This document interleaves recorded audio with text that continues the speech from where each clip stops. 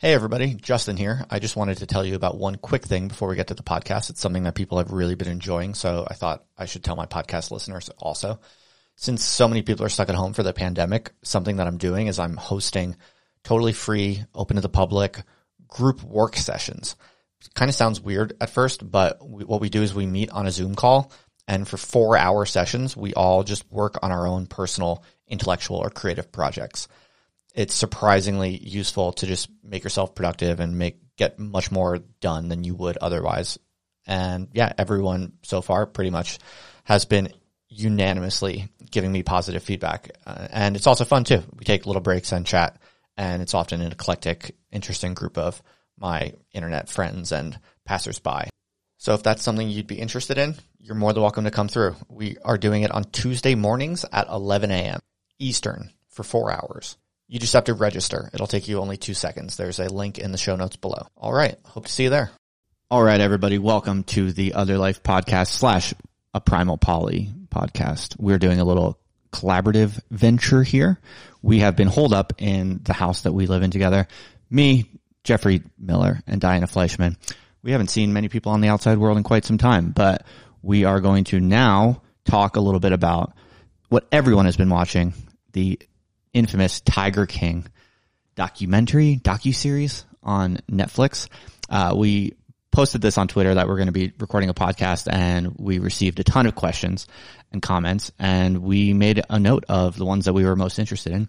So we have a rather long agenda of social scientific questions, human interest questions, and then of course just the topics that we're interested in discussing and debating together. So we are going to break down Tiger King. Anything else by way of introduction? Well, we're going to talk about a whole bunch of different topics. The show's appeal, why people are into big cats, the sort of ethics of big cats and zoos. We're going to talk about the cult-like nature of some of the organizations, the dark triad personality traits of the lead characters, the polyamory or polygamy angles, and then all kind of stuff like that. And by the way, I'm Jeffrey Miller. I'm an evolutionary psychology professor at University of New Mexico. And, Hi, I'm Diana Fleischman, and I'm also an evolutionary psychologist. And I also was a pretty militant vegan, and I've thought a lot about animals and how they should be used over time. So this was super interesting to me, as well as the response that people were giving. And this is also one of the areas that I've changed my mind most about in the last few years is the treatment of animals and the treatment of animals in captivity. So I think we should kind of begin at the beginning. What is Tiger King, and what's going on? Why is it so popular? Jeffrey? So this has been the #1 series on Netflix for a number of weeks, and particularly during this time of cloistering or quarantining. This is April 1st, 2020. The coronavirus pandemic is launching. 2/3 of the states are on some kind of lockdown. People are desperate for diversion of some sort that has nothing to do with viruses. So they seem to have been watching this, and it's a real cultural phenomenon that has fascinating characters, fascinating ethical issues. It's kind of a cross-section of a lot of aspects of American culture that people from other countries might find really bizarre. The amount of, drug culture here, the guns, the libertarianism, the, sort of psychopathic and narcissistic personality traits. There's just a lot going on in this series. And just purely the space that we have to keep large animals if we really want to. But I think that this reminds me a little bit of, there's a lot of series in Europe where I lived for a long time that are like, look how crazy Americans are. And this is kind of a look how crazy Americans are for Americans. And I sort of love reality TV. I don't want to, but I do. And Jeffrey tends not to. And I don't think you don't really watch much TV at all. So this was kind of an unusual confluence where Justin and his wife Aria were watching tons of it, and then they recommended it to us, and then we ended up watching it. And so one of those rare things where we all love the same program.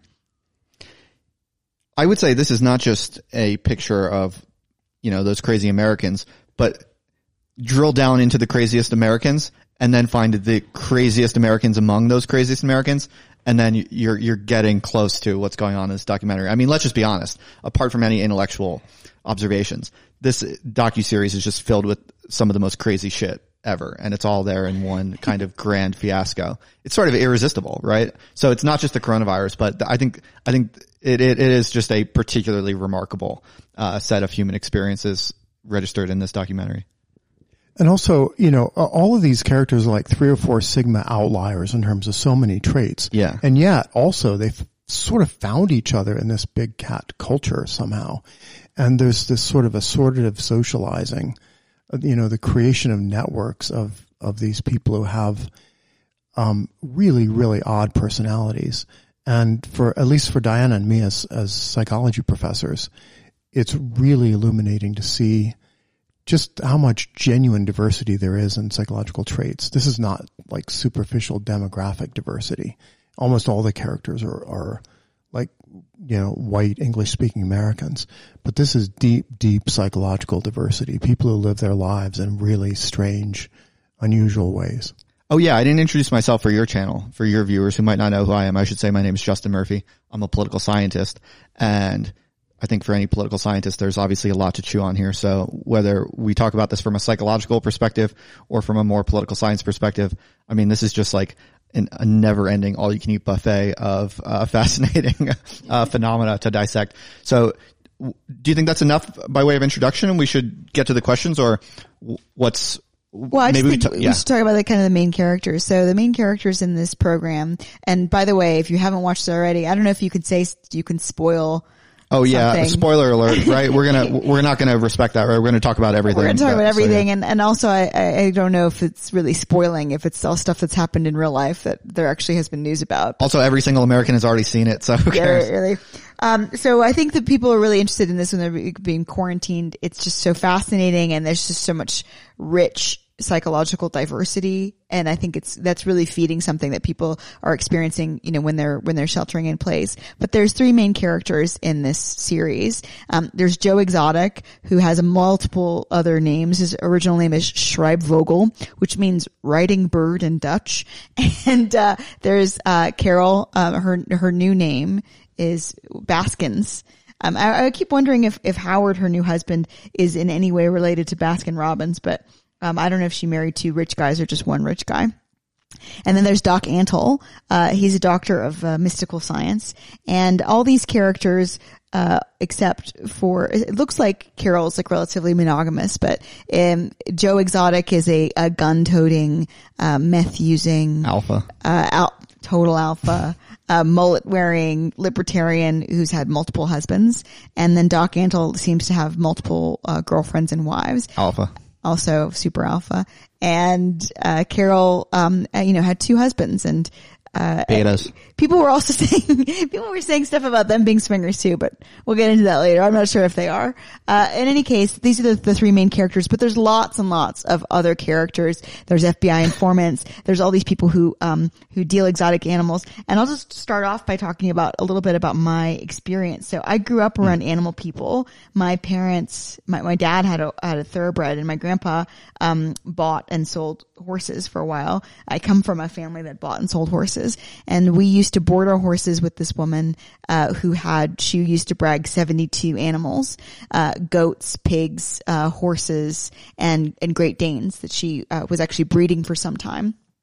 And I just know what animal people are like, and tigers just really raise the ante on these things, because if you have tons of animals, you can't necessarily make sure that they're all doing well. And these people that I used to take riding lessons from and stuff, they actually also did Hollywood animal training. They supplied animals for movies.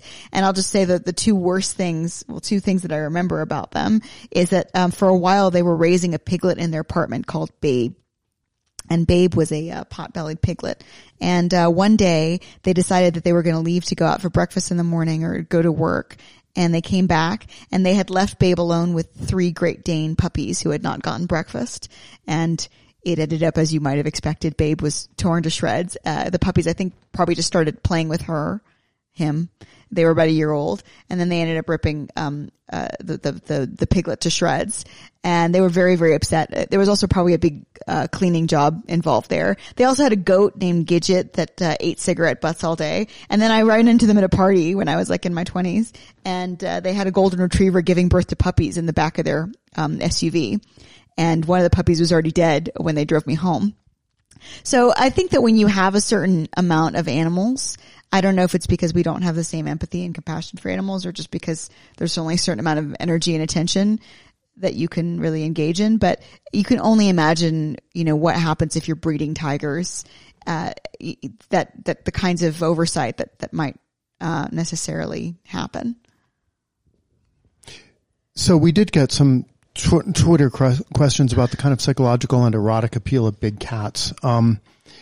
Connor's MMA asked, why does owning big cats confer such status? And David Deppner asked, what's going on psychologically? What's the evolutionary psych perspective on wanting to dominate or own a dangerous predator, while at the same time knowing it could rip your arm off at any time? It's not just cats. It's like all big animals.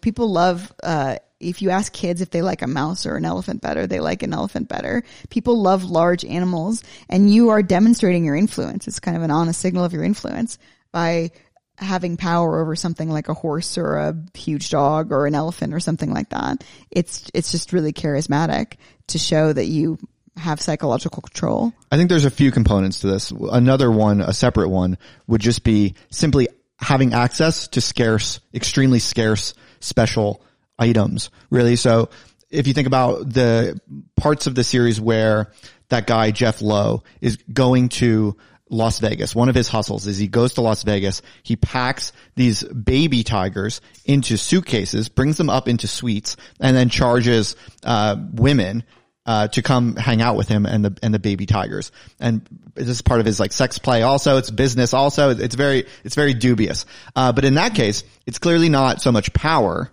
right? Because there's nothing particularly intimidating about a baby tiger, but simply having access to this, it's like having a mink coat, right? It's like having a baby tiger is like having an expensive, rare object, and that's just good old fashioned kind of conspicuous consumption kind of power, right? Yeah, it reminds me a lot of, we were in Bali, and now in Bali is all these places where you can take Instagram photos, and there's people like Balinese people who are manning these particular photo spots to take photos with you. And I think Instagram culture probably really even increased the appeal of these baby tigers, right? Is because with these models and things, they want something cool to put up on their Instagram so right. They can get clout. Exactly, right. It's just rarity, right? Another thing would be adrenaline, right? That's just a separate kind of vector, right? But whenever you're doing something that's just kind of dangerous and you feel a little scared, it just gets your adrenaline pumping. And I don't know the exact relationship between adrenaline and sex, but I think for a lot of people, like adrenaline is correlated with horniness, right?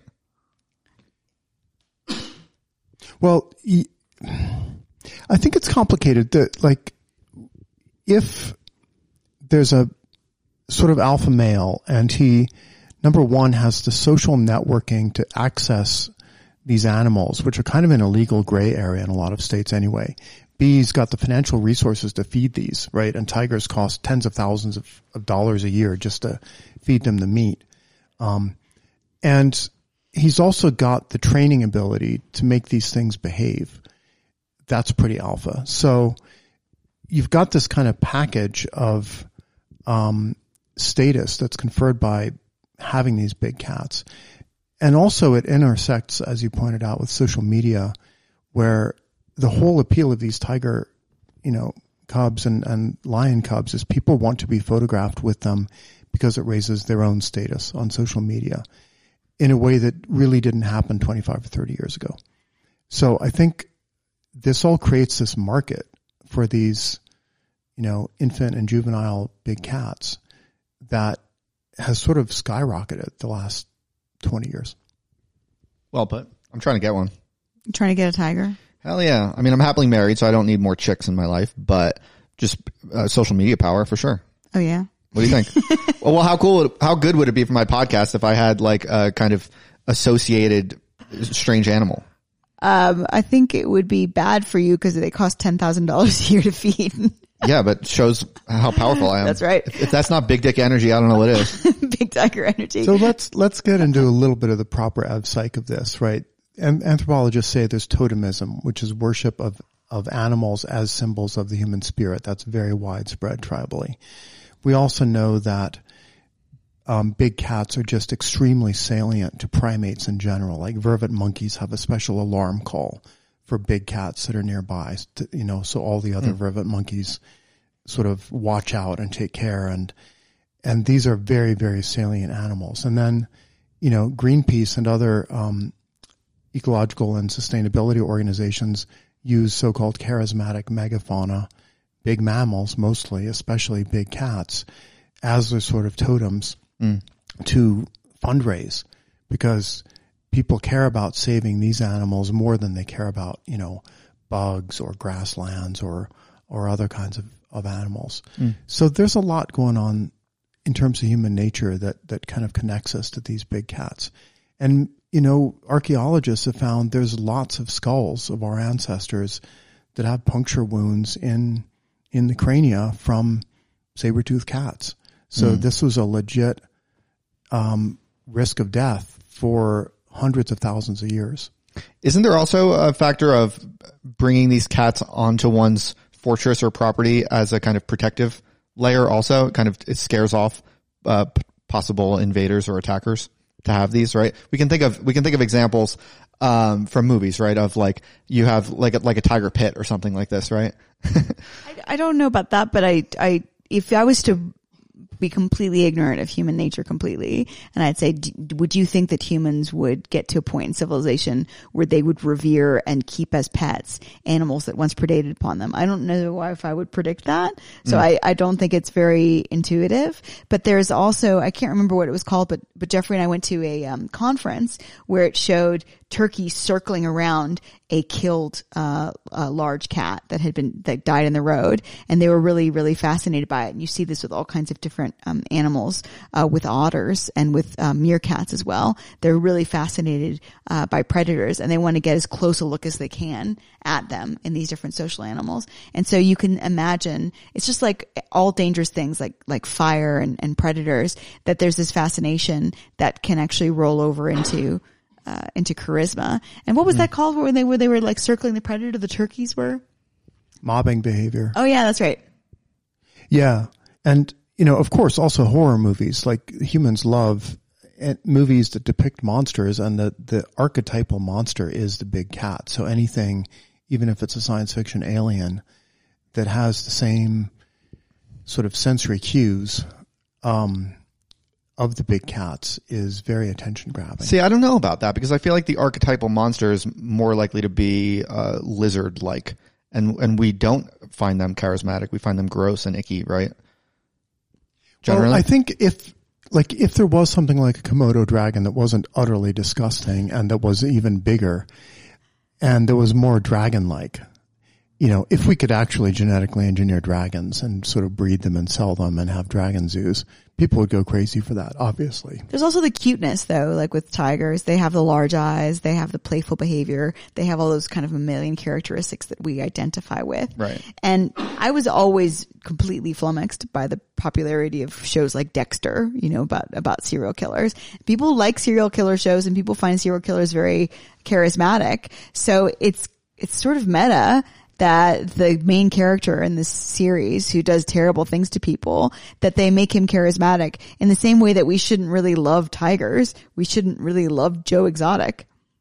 One thing I learned from this was just how apparently tigers are relatively safe to be around. I was surprised by that. I mean, I don't know anything about tigers going into the show, but apparently a lot of these people are quite comfortable just walking around a cage with tigers. You couldn't get me in one of those things. I would not walk around with a tiger. These tigers you saw that in the one scene, how they are actually using a hook to get the kittens out from under their mother when they were minutes old. Right. They are socializing them as hard as they can to be around humans. Is that why? If you were around a tiger, there's a big reason why people are not in cages with Carol's tigers. Carol's tigers and lions and other big cats that she has on Big Cat Rescue, a lot of those are people who had no fucking idea what they were doing, and they had them in their backyard in a tiny cage, and so they were never socialized with people. So there's a couple reasons why you don't see Carol around those big cats for the most part. So Joe's tigers and Doc Antle's tigers are relatively safe to walk around because they've been conditioned from birth to be around humans. Because they've been socialized. And that's another thing, when they were really worried about the tigers being hungry and that they weren't having enough food, it's very safe to be around these animals when they've been just fed. Jeffrey and I went to the monkey temple in Bali where all the monkeys were, and we went right after breakfast, and that's what they tell you to go, because the monkeys will be aggressive to you if they're hungry, just like people. Right. Yeah. So I think that they're only safe for that reason. And you saw that scene where, he had whatever sardine oil or something on his shoes, and the tiger started going for him. Cats don't really have a whole lot of loyalty, and there's no doubt at all that if you died in a house full of house cats, that they would eat you eventually. They don't care. So I think a big theme with the series is just predation, the human fascination with big cats as predators, but also the human fascination with these kind of dark triad personalities, these sort of psychopaths, con men, manipulators, killers, and the predators amongst us. That was kind of a big subtext, I think. Well, maybe we should discuss this. Like, how bad are these people really? Right? I mean, ethics is kind of a obviously big question that kind of looms large here, and some people asked about that. I mean, Joe is actually a pretty interesting case, right? Like, there's a case to be made that he's really terrible, pretty evil, manipulative, horrible person who put out a kill order on someone, manipulated and kind of arguably even vaguely enslaved some people. No big deal. But then there's a totally different case to be made that actually these are just like pretty crazy people with very difficult lives, coming from a very kind of hard scrabble working class American background. And so how much of this is evil and how much of this is just kind of wild American, relatively innocent, kind of stupid craziness? Let's break this down a little bit, because there's so much to unpack here about how terrible these people are, and also about how the filmmakers chose to depict one of these people in a really glowing, wonderful light and not expose a lot of really terrible things about him. So Jeffrey's a personality psychologist, among other things. Tell us about the Dark Triad. What is the Dark Triad? This was one of the questions I was asked, right? Yeah, so we got some questions about, Vishek asked, hopefully you'll talk about the Dark Triad and how it applies to the characters. Rob Seal asked about con men and how they use psychology. Joshua Kessler asked about, talk about sociopathy and cults, and Lee Marshall said, talk about Carol's narcissism. So the Dark Triad is this cluster of personality traits: narcissism, Machiavellianism, and psychopathy. So narcissism is basically attention seeking. You love being the center of attention, and you love having people around you, and you're a showman, and you love the adulation. I think all the major characters have that. They're all kind of active on social media. Agreed. I think that one's clear. They all love a following. But narcissism is especially apparent when they said that they took that video of Joe on the throne, and he apparently spent hours and hours and hours watching one particular scene of himself on a throne. So that's, kind of the most, I think, distilled narcissism or even driving around in his truck listening to, quote, his songs from his music videos that he didn't even actually compose or sing, allegedly. Yeah. Colossal narcissism. And then Machiavellianism is being manipulative and exploitative and kind of using psychology to influence people. And I think all the main characters and most of the secondary characters had quite a big Machiavellian streak. Using people as a means to an end, which I would argue everybody does, but Machiavellian people are just more aware of what they're doing. Yeah. And then finally, psychopathy, which is mostly associated with criminal behavior and impulsive and aggressive behavior. Most hardcore psychopaths end up with criminal records. A lot of them end up spending a lot of their lives in jail. And we certainly have some shining examples of people whose, I'll put it this way, people whose speech and behavior is somewhat consistent with having psychopathic traits. So that's a good discussion, though. I think Joe is much less clearly high on Machiavellianism and psychopathy. I think, for instance, Jeff Lowe is much higher on all three in an obvious sort of way. I think Joe is an interesting and kind of debatable, confusing case.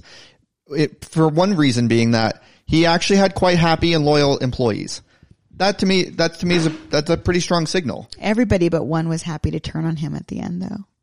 Right, but those are strong, forceful external pressures under which most people would fold. When just listening to the employees talk about their experience there, especially the trans man who basically got amputated out of loyalty to the place that Joe is running. Yeah.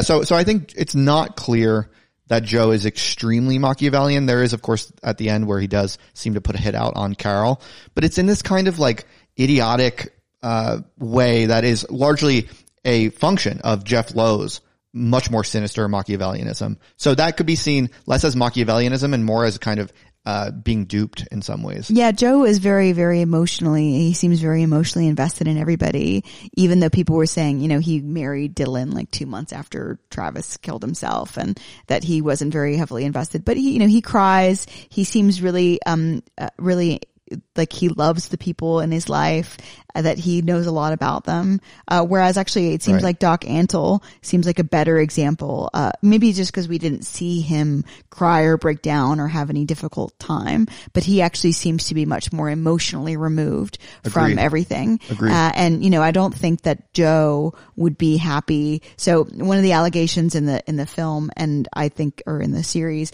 and I think it's very likely, is that Doc Antle has these cubs born, Tiger and Lion and Ligon and Tygon cubs, these are the hybrids. He has them born, and then when they're around 12 weeks old, that he euthanizes them by putting them in a gas chamber. I would not be surprised by that at all, but it seems like Joe actually didn't do that and was very broken up about the possibility of killing these cubs and not raising them to adulthood. So I think Doc Antle is potentially a better candidate as a psychopath. And I think that a psychopath would also have gotten around trying to kill somebody by putting a hit out on them in a more subtle way than killing that person in effigy on their own cable broadcast network. I mean, he's naively transparent, which is kind of the opposite of Machiavellianism. Yeah. And I think that's one thing that people, that they painted him in this endearing light and people found endearing about him is because he was so transparent about how much he wanted to kill Carol, which is not an endearing characteristic, except if you are surrounded by psychopaths, it does seem that way because at least you seem more trustworthy than these other people. And then you have, characters like Alan Glover, the handyman at GW Zoo, who was actually allegedly hired by Joe to do the murder. And he immediately struck me as like just a classic bad dude with his teardrop tattoo, which according to you, Diana, not according to me, but yes. means he probably committed murder. And it was tiny teardrop though. Yeah. It was a little murky what he was, in jail for, earlier in his life. But then there were some very sweet characters, like Dylan, Joe's new gay husband, and, Joshua Dial, the kind of libertarian campaign manager. And the fact who's always filmed in front of chickens for some reason. And I think, Dylan and Joshua being in the show helped to really highlight just how dark triad most of the other characters were by comparison. Yeah. I guess Saf also played much the same role. Like she was just so loyal and sweet. I know what I'm like one of the only people probably that I thought Carol was fine, and I think that she's a fine person and that she's trying to do something really good, and she just has better restraint. So she has some clout. She is trying to do something good and ethical, but people just love derogating somebody who says that they're being virtuous. And in this context, it's really funny how much they played up Joe and how much they made Joe seem really like a lovely person, compared to Carol. And there's a few different papers on something called do good or derogation, where people really love to take down anyone who says that they're more moral than other people. In that particular paper, they were talking about vegetarians, that people really love to talk shit about vegetarians because they feel guilty simply interacting with somebody who's vegetarian. And so basically what Carol was talking about was that everybody who has their picture taken with a lion or a tiger cub that ends up disliking her because they feel guilty about what they did in light of her saying that, you shouldn't actually play with these animals. And they highlighted her hypocrisy way more than they highlighted everyone else's hypocrisy. If you look at Doc Antle, I'm not sure about, but certainly if you look at Joe goes from saying at the very, very beginning in time, but at the end of the series, that it's immoral to breed tiger cubs, and then he goes to being a huge breeder of them and selling them all over the place. He goes from saying that PETA is terrible and the animal rights people are terrible to ultimately working with them to try to squash the people that he wants revenge against. And so Joe also just demonstrates, I think, a very fundamental human characteristic of having really wishy-washy ethics, as they all do a bit, but Carol, I think, less so. I think Carol's had a more consistent moral view for longer than other people have. So yeah. I don't know if we want to get into yeah, I'll get into that a little bit. I basically see Carol and Joe and Doc Antle as more or less equal ethical stature. I think they're running essentially similar hustles. The only difference being that Carol has gone the kind of institutionalized, respectable pathway, and Joe has gone this kind of like anarchist American libertarian pathway. And yeah, I mean, I think you could nitpick and compare the differences in their behaviors, but it seems to me they both love cats. They're both driven by an ambition to accumulate their own cats, accumulate fundraising and power and resources and political success in their construction of a kind of cat owning empire of one kind or another. So you think that they're all kind of equal moral agents? More or less. Yep. Is my intuition. Yeah.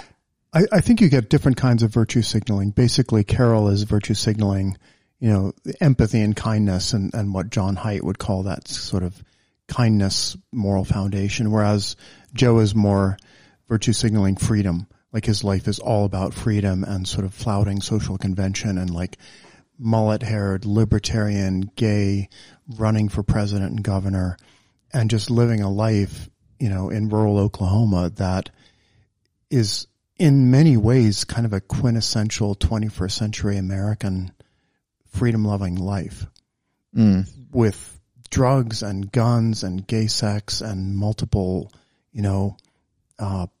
husbands and all of that.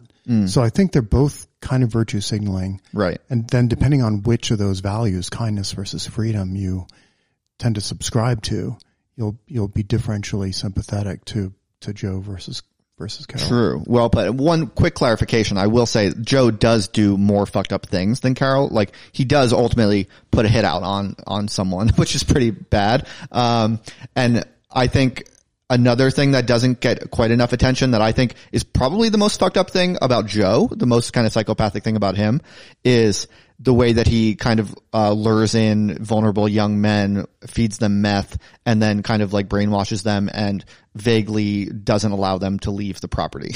I actually think that doesn't get enough attention. That, other than putting a hit out on Carol, that if my memory serves, was kind of one of the worst things that Joe does.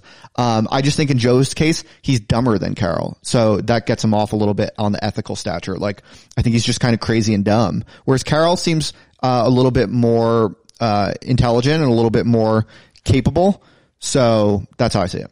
Yeah, she does seem more, and Doc seems very intelligent and very capable. I think this gets us into a good segue in part, which is the kind of very thorny issue of exploitation. Who is exploiting who? And I think the film tried to make this equivalency about exploitation, showing that all these people were working for Carol for free, and they all had these different shirt colors, and then they were working really hard as volunteers, to end up with a nicer shirt color or a higher status shirt color. And so in the film, all these people who hate Carol because they're trying to, she's trying to shut down their business, are saying that she's exploiting people just as much as Doc Antle or Joe Exotic is. And actually, I think that there's a video that you guys might be interested in watching. It's Howard Baskin on YouTube, basically talking about all the things the film got wrong. So the one day that they show everybody at Big Cat Rescue is the day where there's hundreds of people that come through and there's hundreds of volunteers working, but the volunteers don't work every day necessarily. Most of them don't. And so that's the day when everybody happens to be there. But getting to this kind of question of exploitation. So Doc Antle apparently has all these girlfriends and wives. One of the women who left his compound is called Barbara, aka Bala. She leaves, and then Joe has got multiple different husbands / boyfriends. So he's got surprisingly handsome boyfriends, by the way, for Joe. Okay, so let's get into this. So I have a real problem with this idea about exploitation and about older partners and younger partners. This idea has become really controversial about older people and younger people. Like the younger people are always being somehow exploited and the older people are always getting the benefit. I think it's because the people who are making the rules are young people, and they have these ideas that beauty and youth is the ultimate currency. But these young people were getting something out of it. They were getting a place to stay. They were getting status and clout and resources. But they weren't allowed to leave. Well, so I think with Joe's husbands, they were said that they had to stay there, but they didn't actually have to stay there. They could have left. So I think it was just that he constrained their worldview. And then but you don't take that as a serious thing, like constraining someone's worldview over years and feeding them drugs in this kind of cultivated long-term process. Like you don't think that's a legit type of serious kind of aggressive conditioning of someone? I think that you always have to think about what somebody's life would be like if they weren't in that context. So, let's say that somebody is dominating somebody's life and controlling their every move, but their life actually ends up being much more flourishing and comfortable. They end up actually being a lot happier than they would be making their own stupid decisions. I think the kind of person who does meth all day long and then shoots himself by accident is probably not the kind of person who would have had a much better life outside of Joe's influence. I think it's an interesting position for sure. And you make good arguments in favor of it. I'm just kind of curious, like, is there a limit for you? Like, would you bite the bullet of like, if I have a large spacious house, can I go rally up some homeless people and like kind of lure them into my house and then start brainwashing them for their own good, right? If 6 months later or 2 years later, they're in a better situation than they were when I found them homeless, like is there a limit to that, or at what point does that become unethical? Yeah, well, I think that basically every professional career track that's guild based, that involves a guild like doctors or dentists or lawyers or professors restraining supply and bringing in a lot of young people in a kind of pyramid scheme. And like, you'll get a master's or a PhD and you'll work really hard as an associate in the law firm, and maybe you'll make a partner, or you'll work as a, resident, and maybe you'll become a surgeon, or you'll do a PhD for years and get paid shit, and maybe you'll become a professor. Like, I don't think any of us are in a position to sort of judge, the exploitativeness of these other industries like big cat, zoos or rescues, because young people are routinely exploited by almost every career path. But does your comment here justify Joe, or does it simply de-justify the institutions you're criticizing, which maybe are just as bad as Joe? I'm just pointing out we have these kind of double standards. Sure. Yeah. Where two double standards. One is legit white collar professions. When we exploit young people, right, as adjunct professors or grad students, or the medical profession exploits young people like young nurses doing the vast majority of medical care and the doctors getting all the money. We just take that for granted. It's only in these weird industries like, big cat zoos that exploitation becomes particularly noticeable. The second double standard is, Joe probably exploits these young men, his husbands, JC, John, Travis, and Dylan, almost exactly the way that Doc Antle, arguably exploits his women, Moxa, China, Reiji, Barbara, etc. It's just we're so used to not being allowed to criticize gay men for that kind of age gap behavior. And heterosexual men who are sort of polygamous, we see them as much, much worse, because taking advantage of young women is considered morally more culpable than taking advantage of young men. Well, the implicit assumption there is that these women have less agency. They have less, the kind of major idea is that women are socialized to be agreeable, and thus it's even more difficult for them to leave these kinds of scenarios than it is for a young man who has not been socialized to be agreeable, and he probably has more agency. But you're going to see me biting a lot of utilitarian bullets in this conversation today, because there's a lot of very interesting utilitarian thought experiments in the whole thing. Do you bite the homeless person in my house experiment? Yes, I do, absolutely. Yeah. And just generally, I think exploitation is a much slipperier concept than people really give it credit for. I'm not somebody who values free agency or independence merely for its own sake. I only value free will and agency insofar as it helps people have better lives. And if you could put me in a cage and get me to do much better things that are in line with my my goals than I can do on my own, I would say that's fine. So here's the thing. Yeah. I'm not sure the utilitarian case works for Joe because things actually did not turn out very well for Travis or for the other guy, right? So, if he brought up Travis and the other guy, what was the other guy's name? The first boyfriend, husband, John. If he brought these people into, a self-development pathway from which they emerged, extraordinarily successful, happy human beings, then okay, I might allow for the kind of brainwashing cult experiment of his compound. But one of them ends up killing himself accidentally. And the other one, I think, ends up quite unhappy with Joe. The first husband is in jail. So I'm not sure there's even just an object level utilitarian defense of Joe's brainwashing scheme. I'm pretty sure that Travis would have ended up in jail too if he hadn't been with Joe.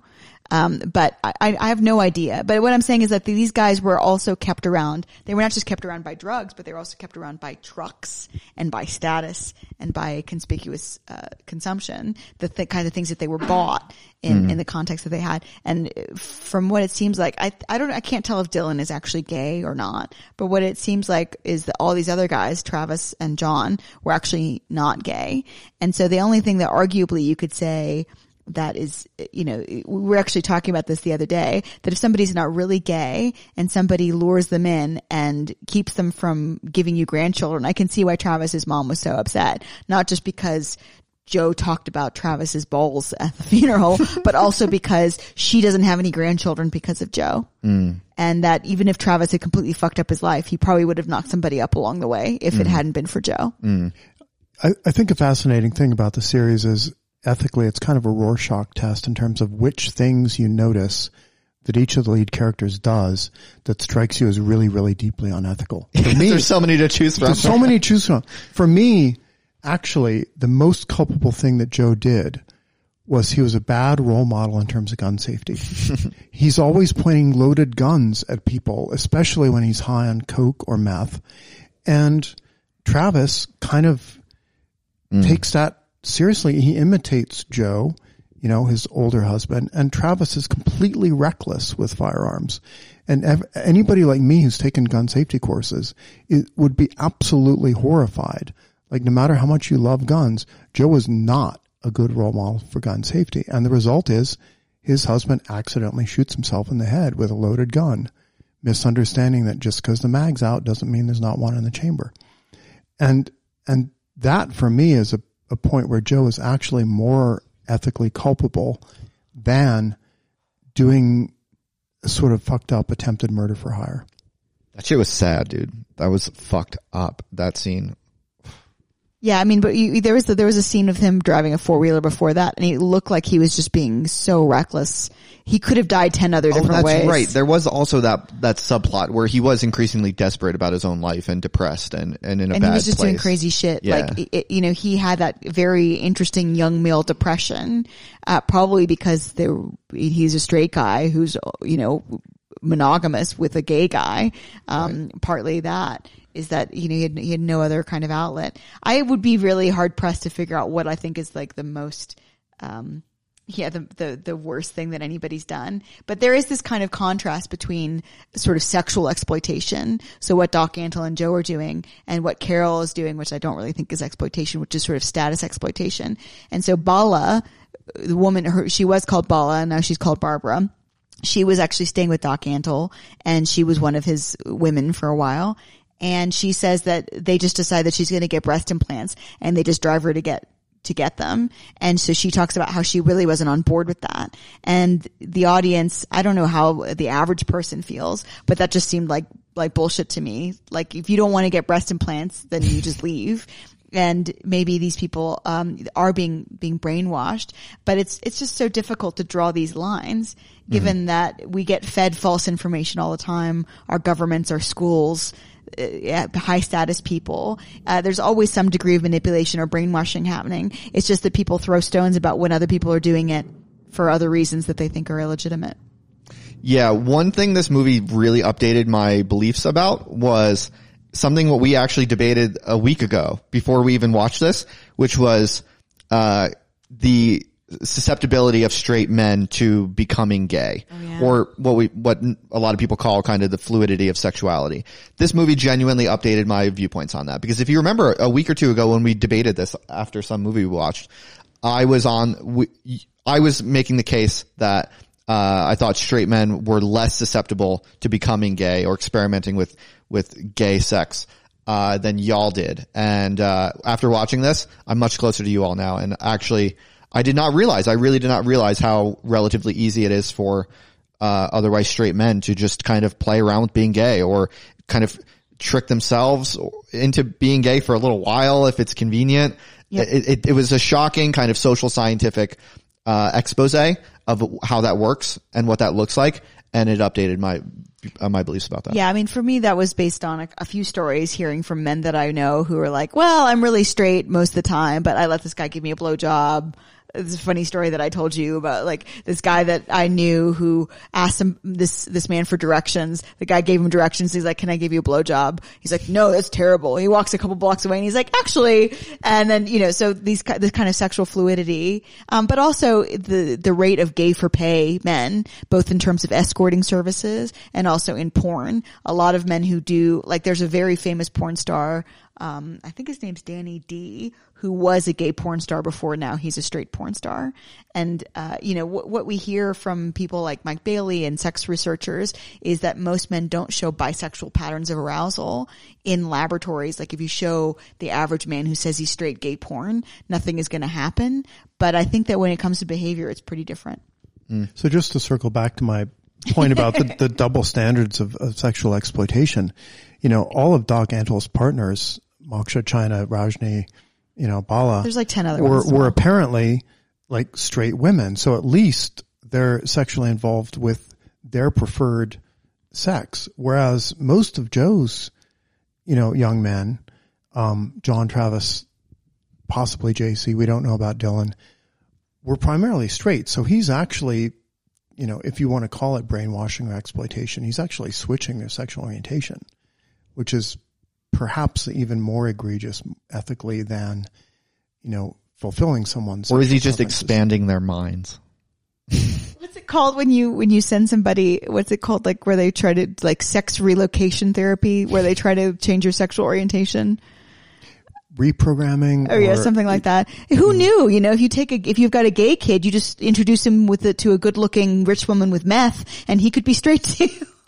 Right. I think a lot of it though is conditional on the fact that these young men are kind of coming from the bottom rungs of society, and they don't have much to lose, and they don't have any particular kind of status or visibility in society. So the kind of reputational cost of just being gay for a little bit to get meth is virtually zero. And I do think that the susceptibility of a straight man kind of experimenting with gay sex for various reasons is largely conditional on that status level. Right. Yeah. And I think it's unlikely that Joe's husbands, like, that this was their first rodeo. I think they were probably used to having sugar daddies. Right. One sort or another. Well, they were really young. Maybe they were like 19, but I think you think about how Joe got his status when they say the people that were working for him were all people who had felonies, who really had no other place to live, nowhere else to go. So he was sometimes picking people up at the bus station, people who really, this was their last possible option in life. And that was how he gained their loyalty, was because they really had nowhere else to go and nowhere else to be. Whereas Doc Antle has this mystical and spiritual aura around him. He has these, everybody apparently is vegetarian at his what's it called? Zoo, I guess. And so he has this special charisma that gurus have. Whereas Carol was simply just attracting people through simple morality and virtue. Doc Antle also had his shit together way more. He seemed to really have a so shit there, together, like, the trait would be conscientiousness would be the major differentiator there. Like, Doc Antle has his shit together.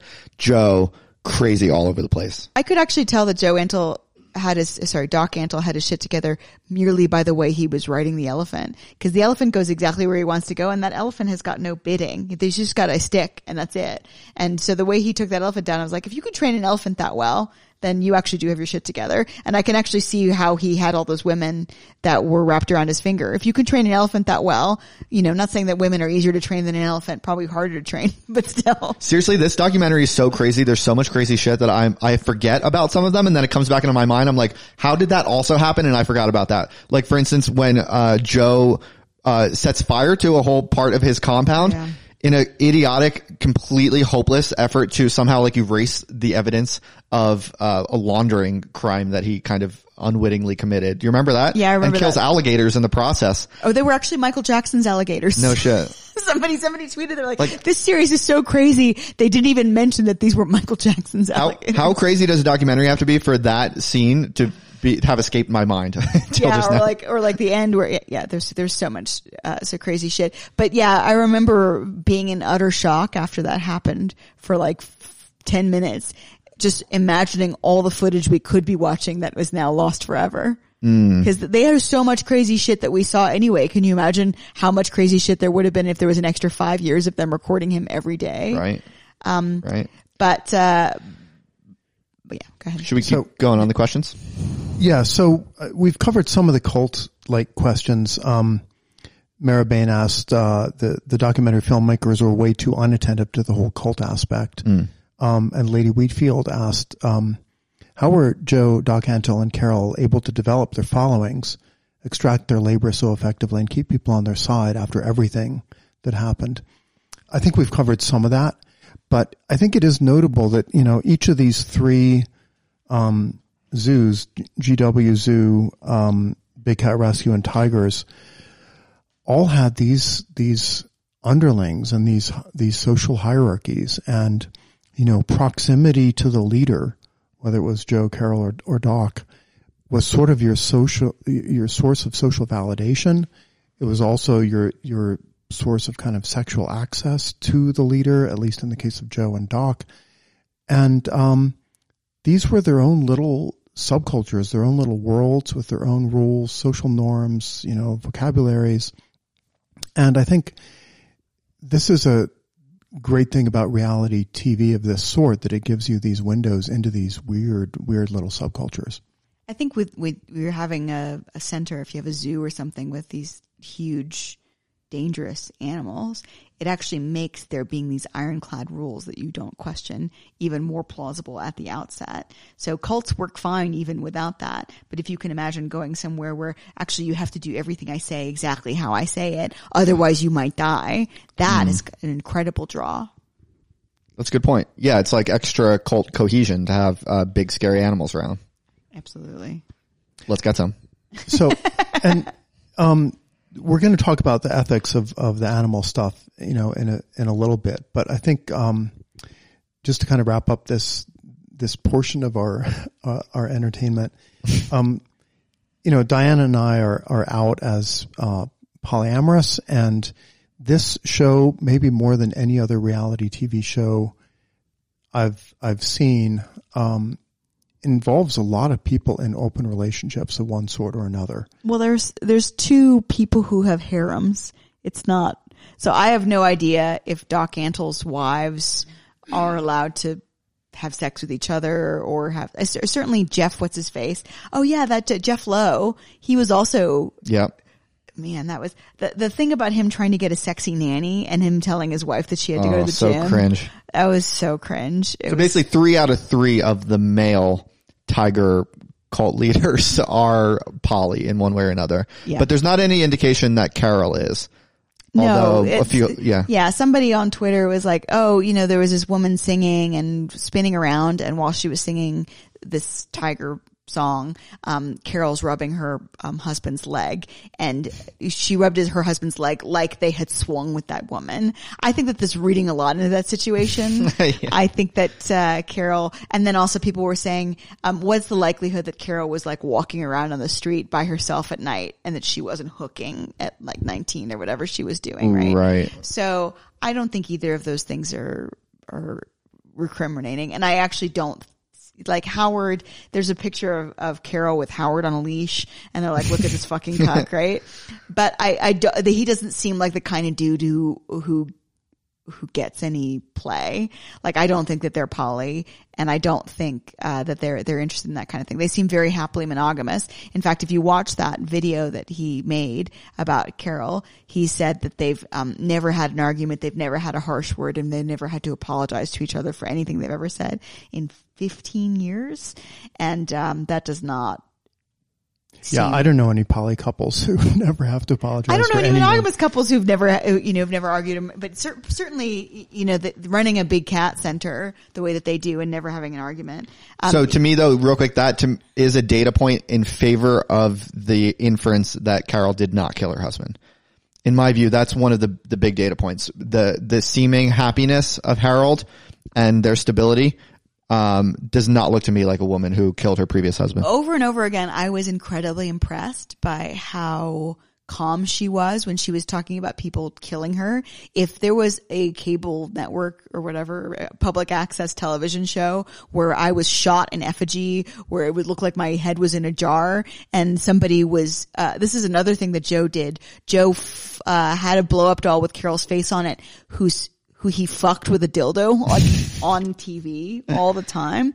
If somebody was doing that, like, I'm pretty chill and like people can say stuff about me on Twitter and stuff, but if somebody was doing that kind of stuff every day, I would be a little obsessed, and I would also be upset when I talked about it. And so we were saying that it's just amazing, maybe it's even better indicator that she is like a stone cold psychopath, that she is really chill about somebody wanting to murder her all the time. And so, yeah, it makes perfect sense to me. I'm not saying anything. I'm just saying that it makes perfect sense to me that somebody could not have an argument with somebody for 15 years who does what they want and who's really loyal to them, and also kill somebody who was disloyal to them and who didn't do what they wanted. But back to the polyamory for a second. Yes. Sorry. I think a lot of people are confused about the difference between polyamory and polygamy. And what I do see is people having, multiple relationships here. Like, it's very striking. Joe has one of the only filmed, like, 3-way gay weddings I've ever seen, where he's simultaneously marrying 2 husbands. You don't see that every day. However, I didn't see much evidence that was genuinely polyamorous, in the sense that I don't think Joe would have been very happy with his husbands, John or Travis or Dylan, fucking other people. Or even each other. Or each other. And I suspect Doc Antle was more of a polygamist than a polyamorous. I'm not sure, but I don't think he would have been happy with Moksha, China, or Rajni being with other men, I imagine. Most cult leaders aren't. So this is not... His girls were pretty hot, by the way. Yeah, I was surprised how hot they were. At least some of them. His main piece was pretty hot for Doc Antle, I think. Yeah, I thought they were all beautiful, and he chose them for that. I think that if they weren't, it looks like they also, almost all of them, got plastic surgery of some kind or another. But this is very common. If you look at Siegfried and Roy, they're gay dudes, and they had these beautiful girls, also taking pictures. There's a picture. Anyway, attractiveness is very important in showbiz also.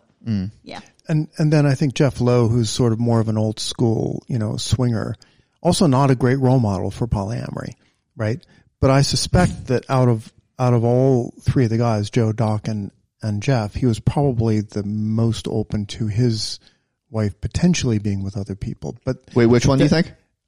Jeff Lowe, the Las Vegas. You think he was most open to his wife being with other people? Because that's more of a swinger social norm. Oh, I did not get that impression. They might have been swingers. They might have not. But Jeffrey and I have lamented this several times, because the other most commonly cited polyamorous couple on television, House of Cards, who are also psychopaths. Right. So it doesn't really seem like there's very good representation here. So who in this is the best role model for polyamory relatively? Well, maybe, I guess known Joe would not be. It's also funny, there was when they did the 3-way wedding and Joe kissed both of his husbands, and they did not kiss each other. I was really wondering if they were going to kiss each other, because a throuple wedding, which I've never been to because I don't know people like that, is generally all 3 people are in an equally close relationship. And I know a woman who was in a throuple with 2 other women for some time, but it really only worked because they were all living in 3 separate cities. They were all equidistant from each other. So there was no chance for 2 of them to get closer to each other. And when that did happen, it all fell apart. You know, as Dan Savage has said many times, he's been to throuple weddings. I haven't, but he's never been to a throuple 5-year anniversary. These things tend not to be very stable or lasting. So Jeffrey, you're writing a book about polyamory. What do you think, what was the biggest lesson in this kind of cornucopia of mini social science experiments? I think a key thing for me is that people with this degree of dark triad traits, this degree of narcissism, are actually, they would suck so badly at doing proper ethical polyamory because they're simply too possessive. Like most of these guys, I think, would not actually be capable of sustained multiple relationships with partners who were also seeing other partners because their narcissism and you know, manipulativeness just wouldn't allow that. So I think sadly what a lot of sort of mainstream normie Americans will take away from this series is, oh my God, polyamory and polygamy, which they will confuse, can't possibly work, or it'll only work for, you know, fucked up psychopaths like this. I think that's the wrong takeaway. The takeaway is these kind of psychopaths would not actually be able to do ethical polyamory that looks anything like the kind of polyamory that polyamory subculture actually knows and respects. Yep. What's interesting is there's also a third variable which confounds all of this, which is much less sexy and much less interesting, but probably very important, which is the fact that these people are also sharing a workplace. Yep. Yeah. So maybe the real lesson is, if you're going to be poly and you're going to smoke meth, just don't work at the same place together. And then, you know, you have space, you have, you know, personal spheres, and you can work things out. Or at least don't work at the same place if you're having multiple relationships and there's a lot of powerful firearms around. And big cats that can kill you. All right. So now it's time to talk a little bit about animal ethics, an obvious gorilla in the room. No pun intended. So this is a good topic to talk about because I used to be kind of a militant vegan, and I'm not really anymore, but I'm still mostly vegan. Jeffrey agrees with the ethics broadly, but he donates money to Vegan Outreach, so he basically offsets and he eats meat. And Justin doesn't give a shit at all about animals. I mean, I wouldn't say that exactly, but yeah, I eat animals, and maybe I'm less invested in those concerns than you guys. Yeah, there's a good spread of views. I think we had this discussion one time where I was like, you know, Justin, I've told you about the eggs and chickens and stuff multiple times, and you're like, I've taken it all on board. I just don't care. But to be fair, Jeffrey never cared much until Diana, right? And in some sense, like you pay to offset your animal eating, kind of like for Diana, right? Yeah, I do two kinds of offsetting. One is I give money to Vegan Outreach, and second, I sort of offset by teaching my psychology of effective altruism class, and we actually spend 2 weeks talking about animal sentience and welfare in class. So I sort of help convert some of my students to caring more about it, kind of on my behalf. And you don't eat chicken personally. Right, and I don't eat chicken or small fish or, you know, other things where there's a lot of suffering per pound of meat. Yeah, although you still have to confer with me. You're like, is duck okay? Because ducks are rapists. And I'm like, well. The point is that we should have an interesting and hopefully only somewhat retarded conversation or debate about animal ethics. But Justin said that you only care about animals because of me, and that's not right, is it, Jeffrey? Oh no, I've always cared about. Well, you amplified my care when we started dating. All right, five years ago. Let's get it. This is actually one area that I have changed my mind about probably the most. So back when I read Animal Liberation about 10 years ago, I became a vegan. That's Peter Singer's Animal Liberation. It's a great book.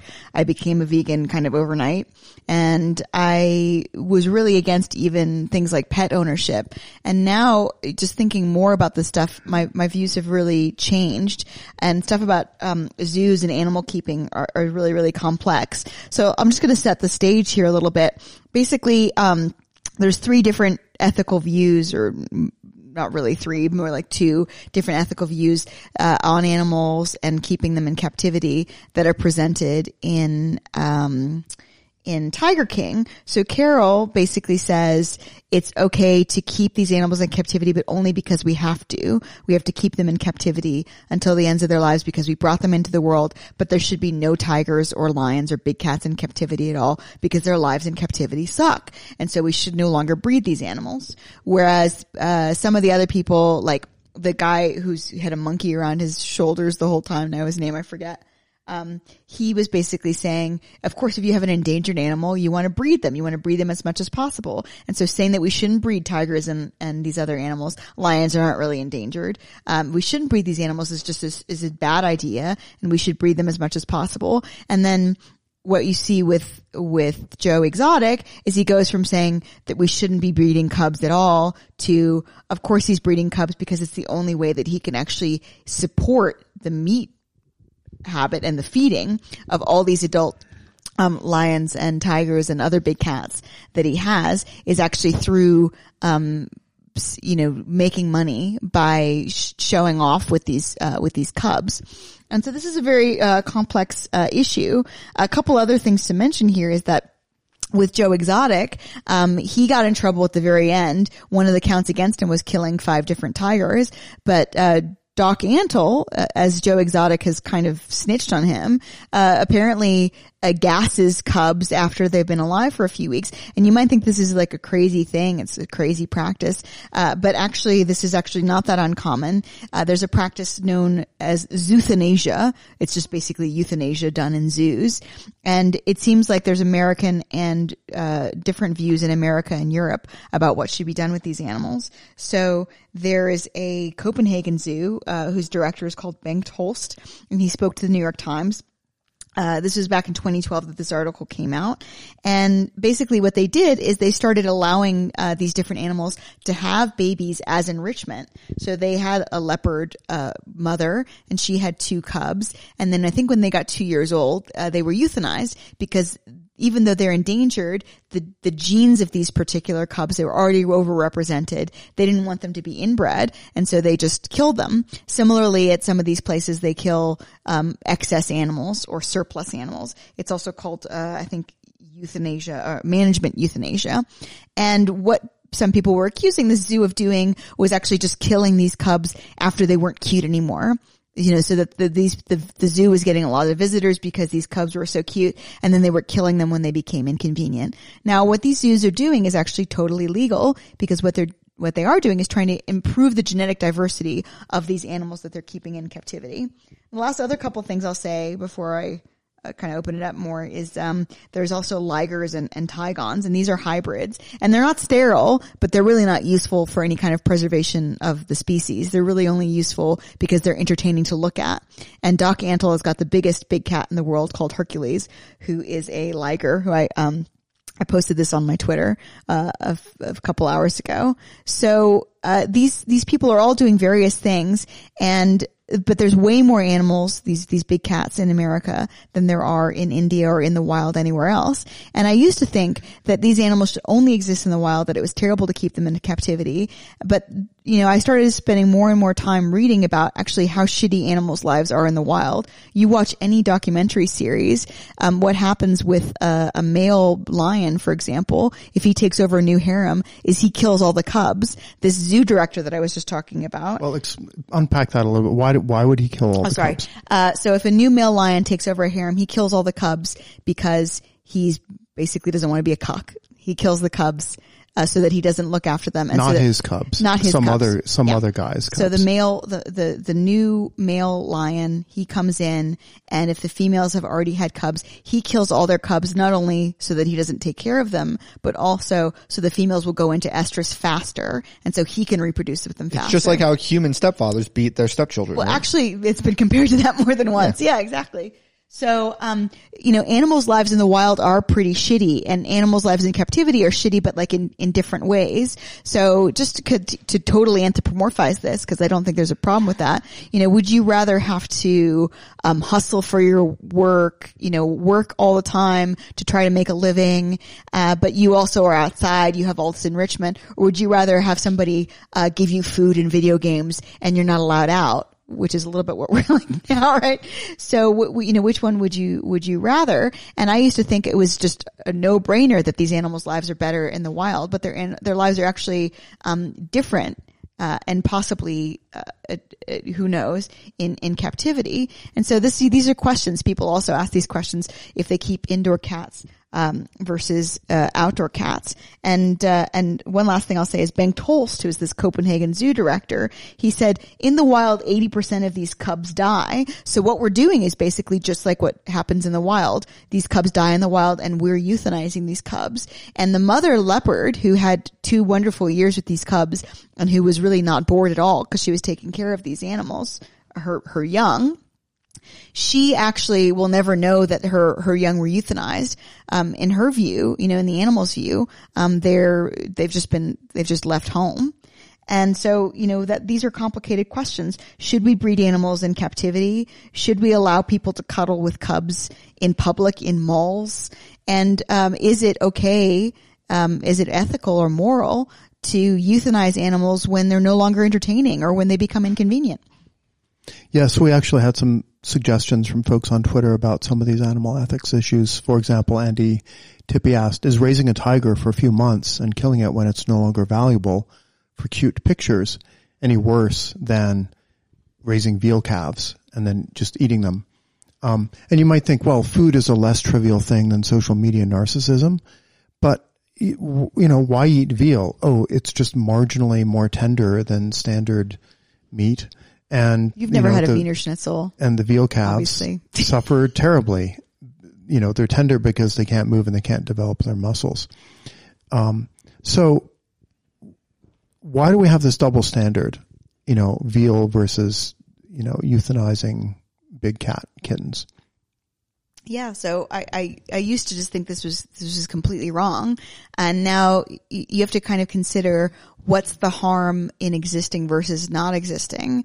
And there's been some popular treatments of this. There's a book called Never Let Me Go and a film called Never Let Me Go, which, spoiler, they take young people, they bring them into the world, and these are young people who are genetically not predisposed to do great things. This is a subtext. And so they are raised in group living. They don't have to get an education. They have a great time. And then when they're 25, they're harvested for their organs. And so is it better to be brought into existence and live into... Is this fiction or nonfiction? This is fiction. I mean, depends on where you live, but yes, this is fiction. So is it better to never exist?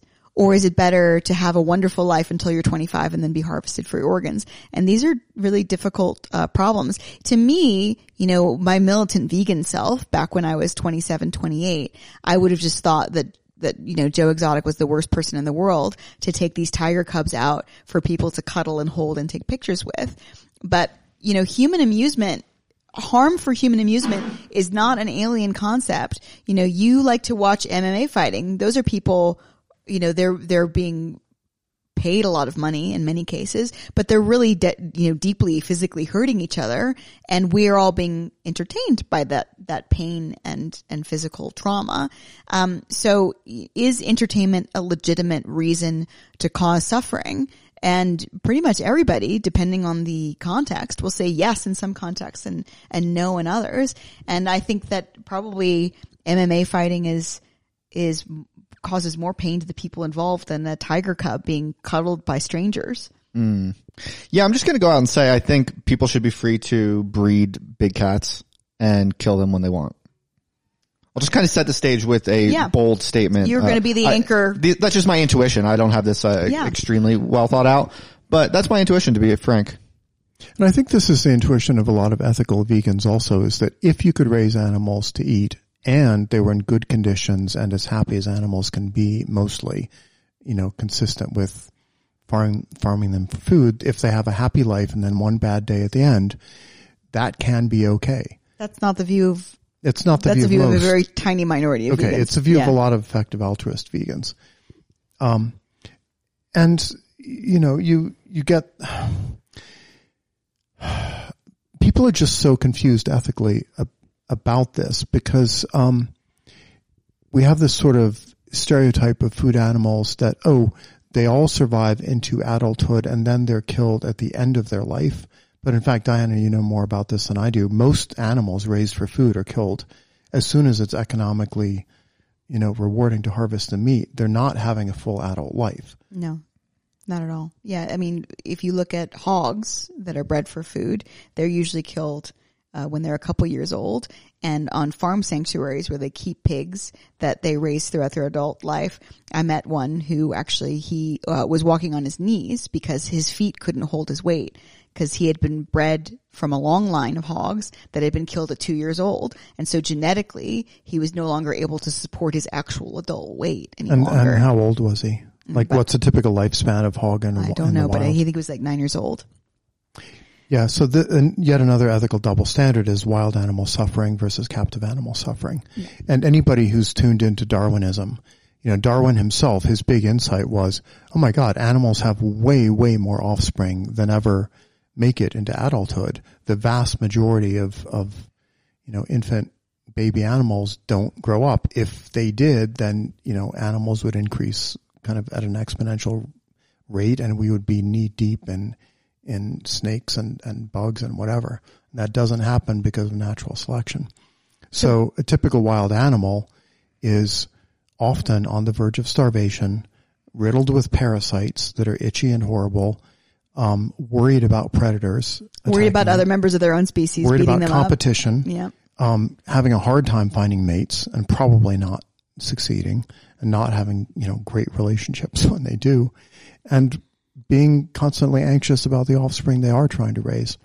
Yep. So if you're a wild tiger versus a captive tiger, you have a just totally different set of problems, and you have to consider, which one is worse. Is it worse to be in a cage with a full belly, and have this kind of enrichment? These tigers, when I saw the series, they didn't seem to be doing a lot of stereotypical behavior. Stereotypical behavior is what you often see in big cats in small cages, which I've been to zoos in, I went to a zoo in Portugal when I was a kid where there was a cat pacing back and forth. And that's stereotype behavior in bears and big cats, is because they don't have their home range and they don't have the enrichment. So they end up engaging in these terrible behaviors. But when I was looking at Joe Exotic's menagerie, actually the chimps that he had seemed to be suffering even worse, since they didn't even have access to each other. I mean, at least he kept the cats with each other. But thus far, we've only been really thinking about the ethical issue from the perspective of the big cats themselves.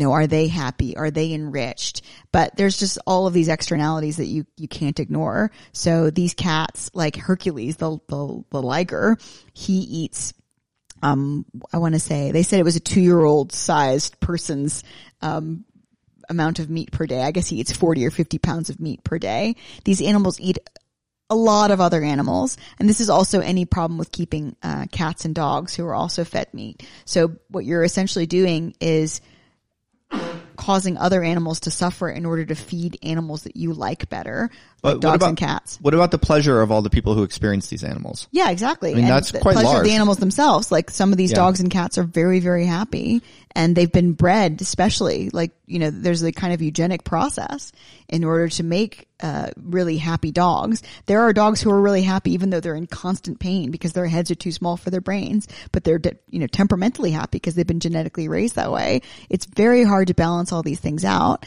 But I personally think that it's kind of fucked up to have animals that are factory farmed so that you can keep other animals for entertainment. Well, except, right, Joe was getting a lot of his meat from Walmart as leftover meat that would have been just thrown into landfill because it was technically out of date. So that would have been a great Rorschach test for vegans, because if you're an ethical vegan and what you really worry about is your meat eating increasing demand for factory farm meat? Joe is actually totally ethical, because most of that meat would have been wasted. The other meat that he was getting that would have been wasted otherwise is sometimes cows, when they're actually taken to slaughter, they can't walk to slaughter. And if a cow can't walk to slaughter, then they have to kill it on the spot, and then it's not allowed to be sold because it can have diseases. So that was the other place that they were buying carcasses from. And the other thing is just the externality of these animals being dangerous. There was that Ohio man, and he released all these big cats out into the world. And so if we don't have any if we don't have any rules about, I think pretty much everybody would agree that human suffering is important, regardless of how you feel about these animals. And so it's a public menace. So if you breed tigers and then you euthanize them in a way that is painless, is there any ethical problem there at all? Yeah, I mean, some people would say that there is an ethical problem there. So, What do you think? so I think that there is a possible ethical problem in that if they would have enjoyed the rest of their lives, that Now- you're depriving them of the rest of their lives. And why do you not extend that to embryos of humans who you think it's justified to abort if they have some sort of serious likelihood of a bad That's disease? a very, I mean, but also there's another bullet to bite, which is if I think that an animal shouldn't be killed when they're 12 weeks old because they would have enjoyed the rest of their lives, then implicitly I'm endorsing a moral position that says because, like, let's say Jeffrey and I live in a fairly affluent place and our children would be happy. It's our moral duty to have as many children as possible. It's our moral duty if a tiger on average has a happy life Right. to have as many tigers as possible. So how do you- And so it's why? our moral duty to bring these embryos into existence, as many of them as Right. possible, because they will have happy lives. I just think just because you think that that's a moral thing to do doesn't necessarily mean that you yourself have to do it. But I'm just saying that this is super thorny issue. Right. As far as embryos are concerned, I don't think that they directly suffer. And I also don't think that a tiger who's euthanized or gassed, likely directly suffers. Right. In these cases, it's also, you're grappling a lot with your emotions. So for me, killing an embryo that's like a few cells and that's barely visible has less of an impact than killing a huge, cute baby kitten. So basically what I'm saying is that if you support the right to abortion, you can't have any ethical compunctions with Joe the tiger breeder. I think you should start off I'm that being- statement by saying, I'm trolling a bit. not even trying to be controversial. So we also had a bunch of suggested, topic and questions from Twitter from people like EB, Joe Sumner, Donnie Dude, Volks Medicine, and Darth Django Shout outs. that were kind of about, well, one of Joe's justifications for having his big cats in his zoo was raise awareness about the big cats so that people are more motivated to save the original habitats from which they come in Which is Africa bullshit. and India and so forth. Maybe it was bullshit, but that is a frequent justification for zoos as public awareness and sort of outreach and propaganda institutions. Yeah. Is that this will motivate people to go, oh, cute. Therefore, I must donate more to Greenpeace to save the habitats. And that's a frequent justification. So that's one ethical issue is it okay to have a few zoo animals suffering if it helps save their home habitats and their species? A couple of interesting points here. Yeah, Mark Beckhoff is this guy who's pretty hardcore, like vegan animal rights activist person who also writes for Psychology Today. And he's written a lot about the zoothanasia, euthanizing animals in zoos. But he's also written about the psychology. And it doesn't actually seem that going to zoos or aquaria actually changes people's views very much about these animals or makes them want to do more conservation. I haven't really done a deep dive into this, but it doesn't surprise me at all that people are using a moral justification for simple human entertainment. I think human entertainment is great. And I think that saying humans are entertained by seeing leopard cubs or tiger cubs is not just a frivolity. I mean, entertainment is an important motivation, but the endangered species idea that it's important to maintain these species because they're endangered and maintain their habitat is interesting to me because a tiger who's being euthanized doesn't know, or if he's being killed badly or being treated badly, he doesn't know if he's the fifth member of his species, the last on Earth, or if he's the 5 billionth member of his species. I don't think a chicken suffers any differently, knowing that if you could instill in chicken the knowledge that there's 9 billion more, or if a tiger knew that it was endangered. I don't think it actually changes their suffering at all, any more than I think a human death changes if they know that they're the last speaker of their particular language.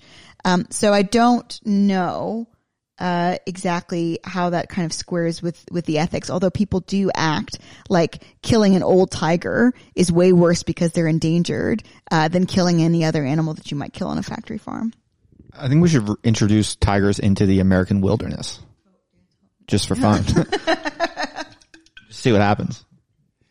Well, people are very confused about this sort of species conservation ethics. From a strictly utilitarian viewpoint, if you're just focused on sentience and the pleasure and pain of creatures that can experience pleasure and pain, you don't actually care about preserving endangered species per se. Like species don't have interests the way that individual sentient animals have interests.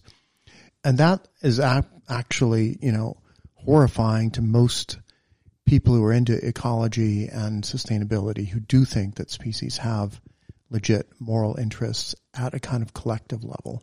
Preserving endangered species is fundamentally also purely about human interests. People want their children to be able to see pandas or leopards or whatever in the future. And I have delved into this with people before. I would ask you if you think endangered species are really important. Would you think it was as important? Let's say we had virtual reality and somebody could actually see an incredibly realistic natural representation of what a leopard or a tiger's life is up close in the wild, the way that they used to live. Or let's say that we had a bunch of genomes of these animals on file so we could recreate the species at some future date if we really wanted to. Would you have as big a problem with these species going extinct if those things were available? I don't think it's actually species extinction itself. It's actually that we won't be able to experience seeing these species.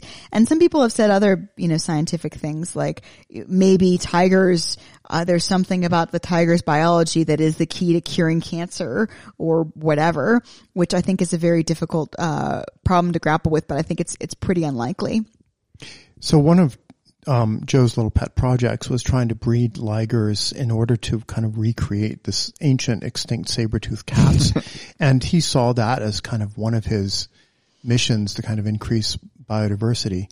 From a strictly ethical, objective point of view, it seems like recreating an extinct species is just as good as saving an existing species from extinction. Yeah, this is also a fun thought experiment. There were wolves, in Western Europe. And, would you bring those wolves back even if they were like terrorizing people because they're now extinct? Yeah, Justin's like in favor of all the stuff. I just think it would be interesting. It would be interesting. And I think it would have, a salutary kind of hormetic effect on human beings. In a way, a lot of parents might actually welcome such a thing in the following sense. That if you're trying to convince your toddler not to go out because like there's cars and you shouldn't play in the road and you want to minimize the chance of a car accident and killing your kid, it's actually very hard to get toddlers to take cars seriously. Bingo. On the other hand, if you had credible evidence that there are like gangs of wolves patrolling your neighborhood, it would be much, much easier to convince kids to be cautious about that kind of thing. Bingo. And you might actually have fewer net, toddler deaths from those sort of predation accidents than from car accidents. Also, one of the dumbest arguments, which is really popular, which I just want to shit on real briefly, is this idea that, humans should not be, colonizing these animals. We should put them back into the wild. We should respect animals' wild habitat.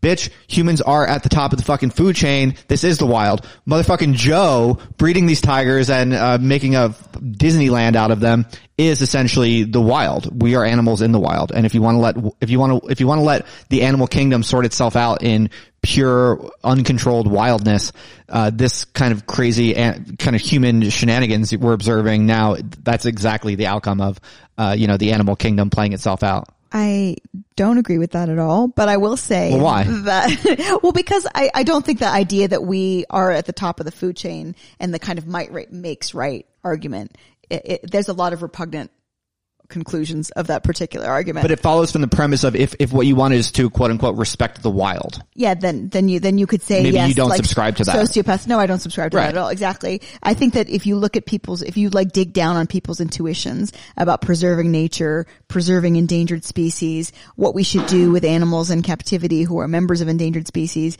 if you dig down on that, it really makes no fucking sense at all if you ask people these various questions. That's kind of what I'm saying. And like if you had a zoo, I was reading about zookeeping, and you can either let these animals have offspring and they're really entertained and they're really happy with them for a while, or you can give them birth control, which also causes other kinds of health problems. And then you don't have any surplus animals, as they're called.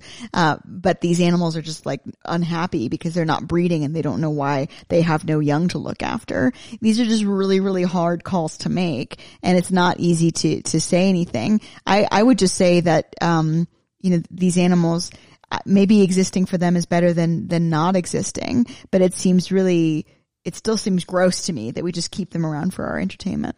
But I think a less flippant point of, version of Justin's point would be, we're all wild animals.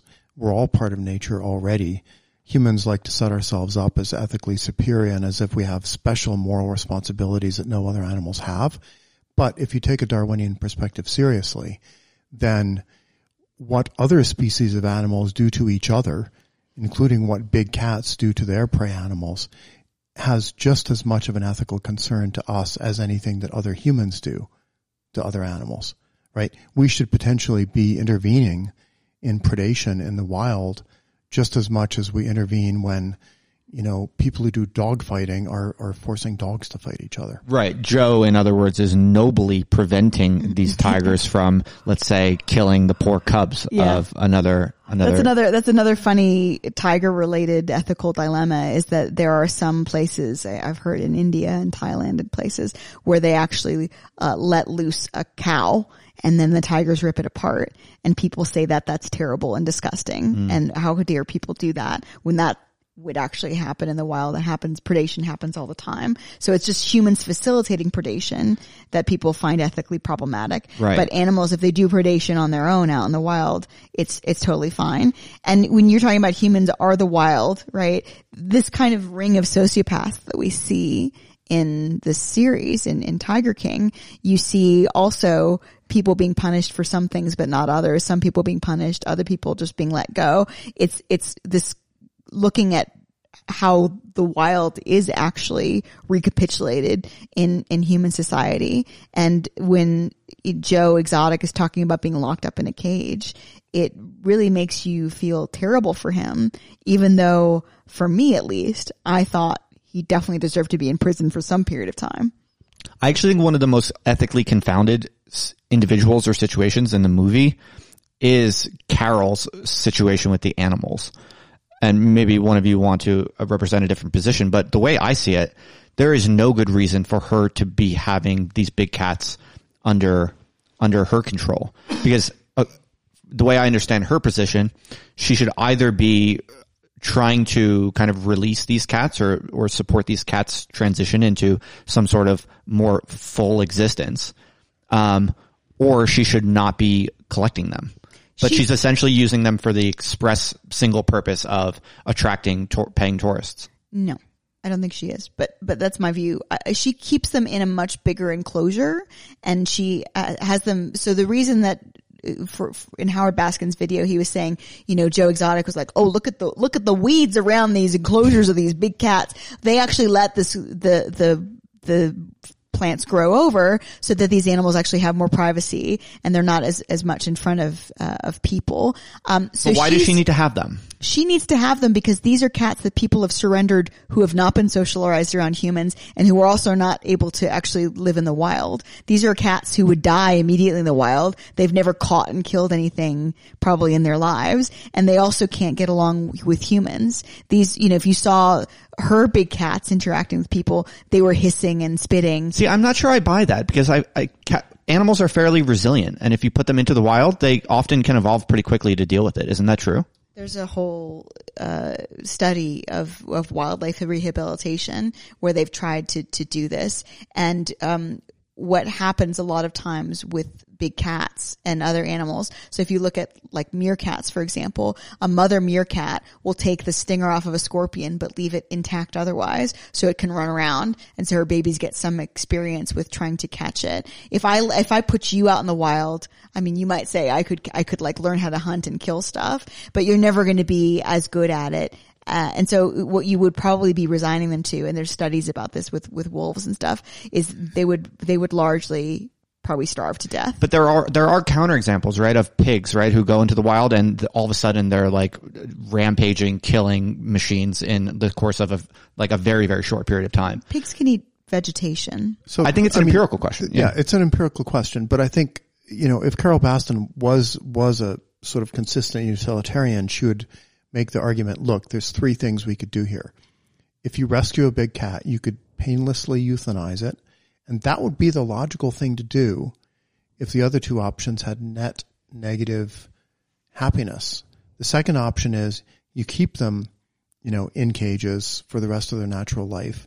That only makes sense if you think their daily life is net positive. Yeah, if you think that their life is better than not existing at all. Or the third option is you reintroduce them to the wild. They'll probably starve to death, but they might be able to make it, and maybe they'd have a happier life than in. If you have like a nature is good ethos, then that is what you would think would.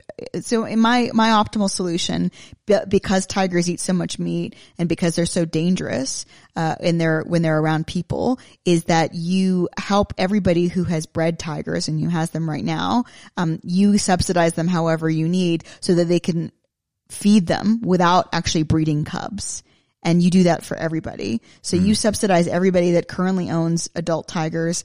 And then when they get old and sick enough, then you euthanize them. So over time, there would be no longer any, zoos, or any like roadside zoos like this. But what I was trying to say when I was talking about euthanasia is that people go to reputable zoos and they think that they're going someplace that's way better than what Joe Exotic or Doc Antle does.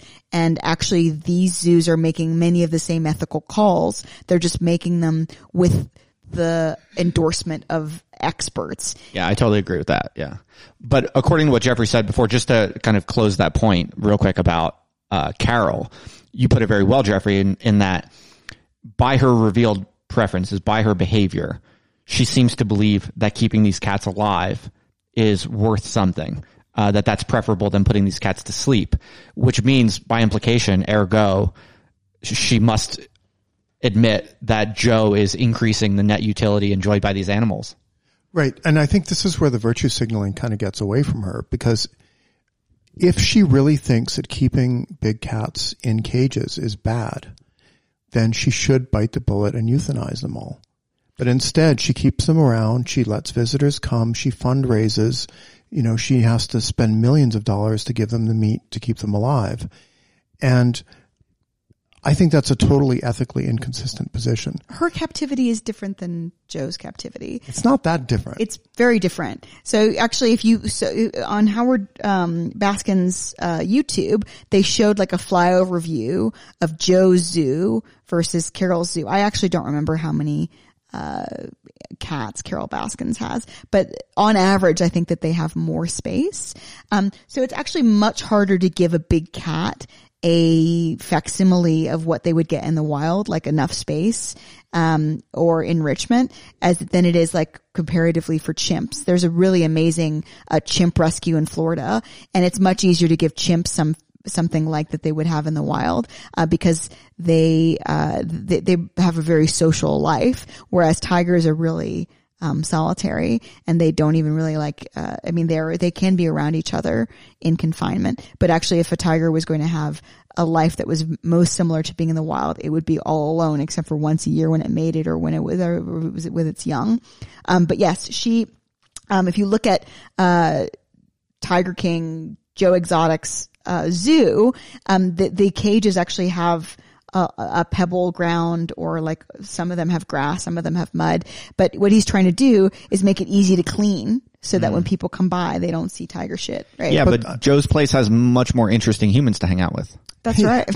But the other thing Carol could be doing is she could be taking all that money and buying a huge ranch in Montana that has cattle and also has big cats, and let the big cats do their predator natural behavior and hunt cattle and kill them. But nobody would support that, because that's not cute up. Cats and kittens. Is that really fucked up? I mean, from an animal welfare perspective, there's a good argument for that. Also, that's amazing entertainment. You could have an extremely successul YouTube and Instagram. Drones flying around.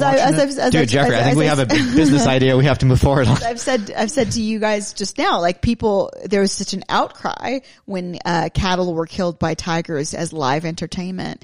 I do think it's probably better to be killed by a captive bolt gun than killed by a tiger. Although if you're endorsing tigers being in the wild, then you're endorsing other animals being killed by tigers. I'll also say that there's probably sedation involved, not just like you saw when Joe was illegally moving out all these cats. You saw him sedating them every 5 minutes. But if you have people interacting with big cats, so like there's a place called Tiger Temple, I think in Thailand, and a lot of people go there, and a lot of people have these tiger pictures on their dating profiles, and they keep these tigers basically sedated all day long. And that's another really interesting ethical question. Like, if you could live on Valium and just get fed and have people come and cuddle you, is that so terrible? These are all, really, really tricky questions. Well, by revealed preferences, I think a lot of Americans would opt in favor of that. Yeah. That's right. So the last, I was gonna pivot on to you saying that we should domesticate these animals. I think we should wrap it up pretty soon. But one thing Diane and I talked about, afterwards was humans have done a great job of domesticating certain species like dogs and to some degree cats and kind of chickens. But, our ancestors, to my great chagrin, totally failed to domesticate many of the species I think would make great pets, in the sense that they're not well behaved enough, that like you can't sort of toilet train them. They're dangerous to kids, etc. But if we had been domesticating for 100 generations cool animals like caracal cats or sugar gliders or certain kinds of snakes, that would be great. People could keep these as pets. They would be very safe from extinction because there'd be millions of copies of these individuals in different homes.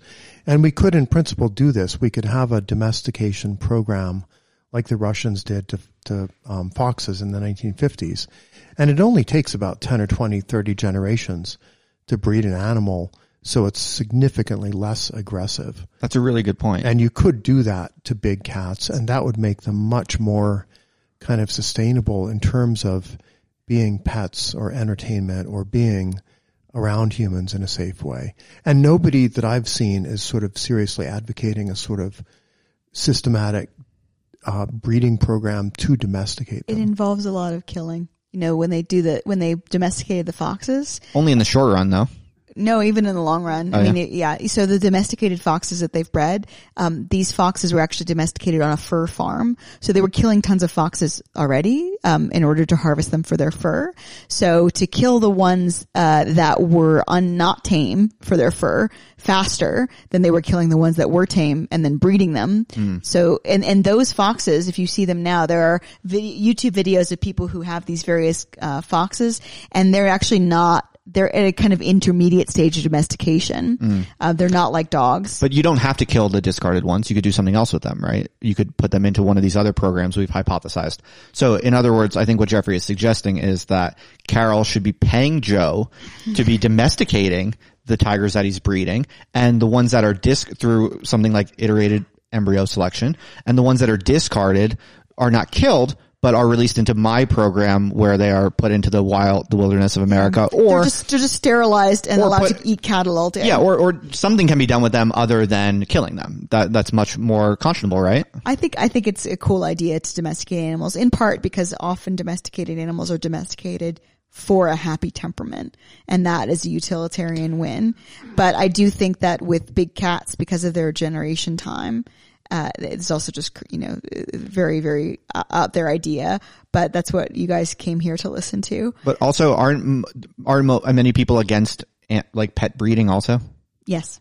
Especially when it comes to pets like pugs or boxers or other kinds of dogs that have endemic So is it like problems. There's unethical breeding, but then is there ethical pet breeding? So like, could we domesticate tigers in a way that makes them like resilient, happy, healthy pets? I would say that, like, if you were to ask the public, should we stop breeding dogs, full stop, that like 99% of people would say no, we should not stop breeding dogs and cats. Well, the reason I ask is because why is this not actually a viable solution? Is there not an equilibrium here where Carol would be quite happy to pay Joe to breed pets? Carol's moral ideal is that there are no big cats in captivity at all, full stop, and that they're kept wild. That's her. Right, but iterated embryo selection at this scale is essentially making a different type of animal, right? Yeah, but I mean. So would her opposition to big cats in captivity not apply to the new breed? To a new domesticated cat?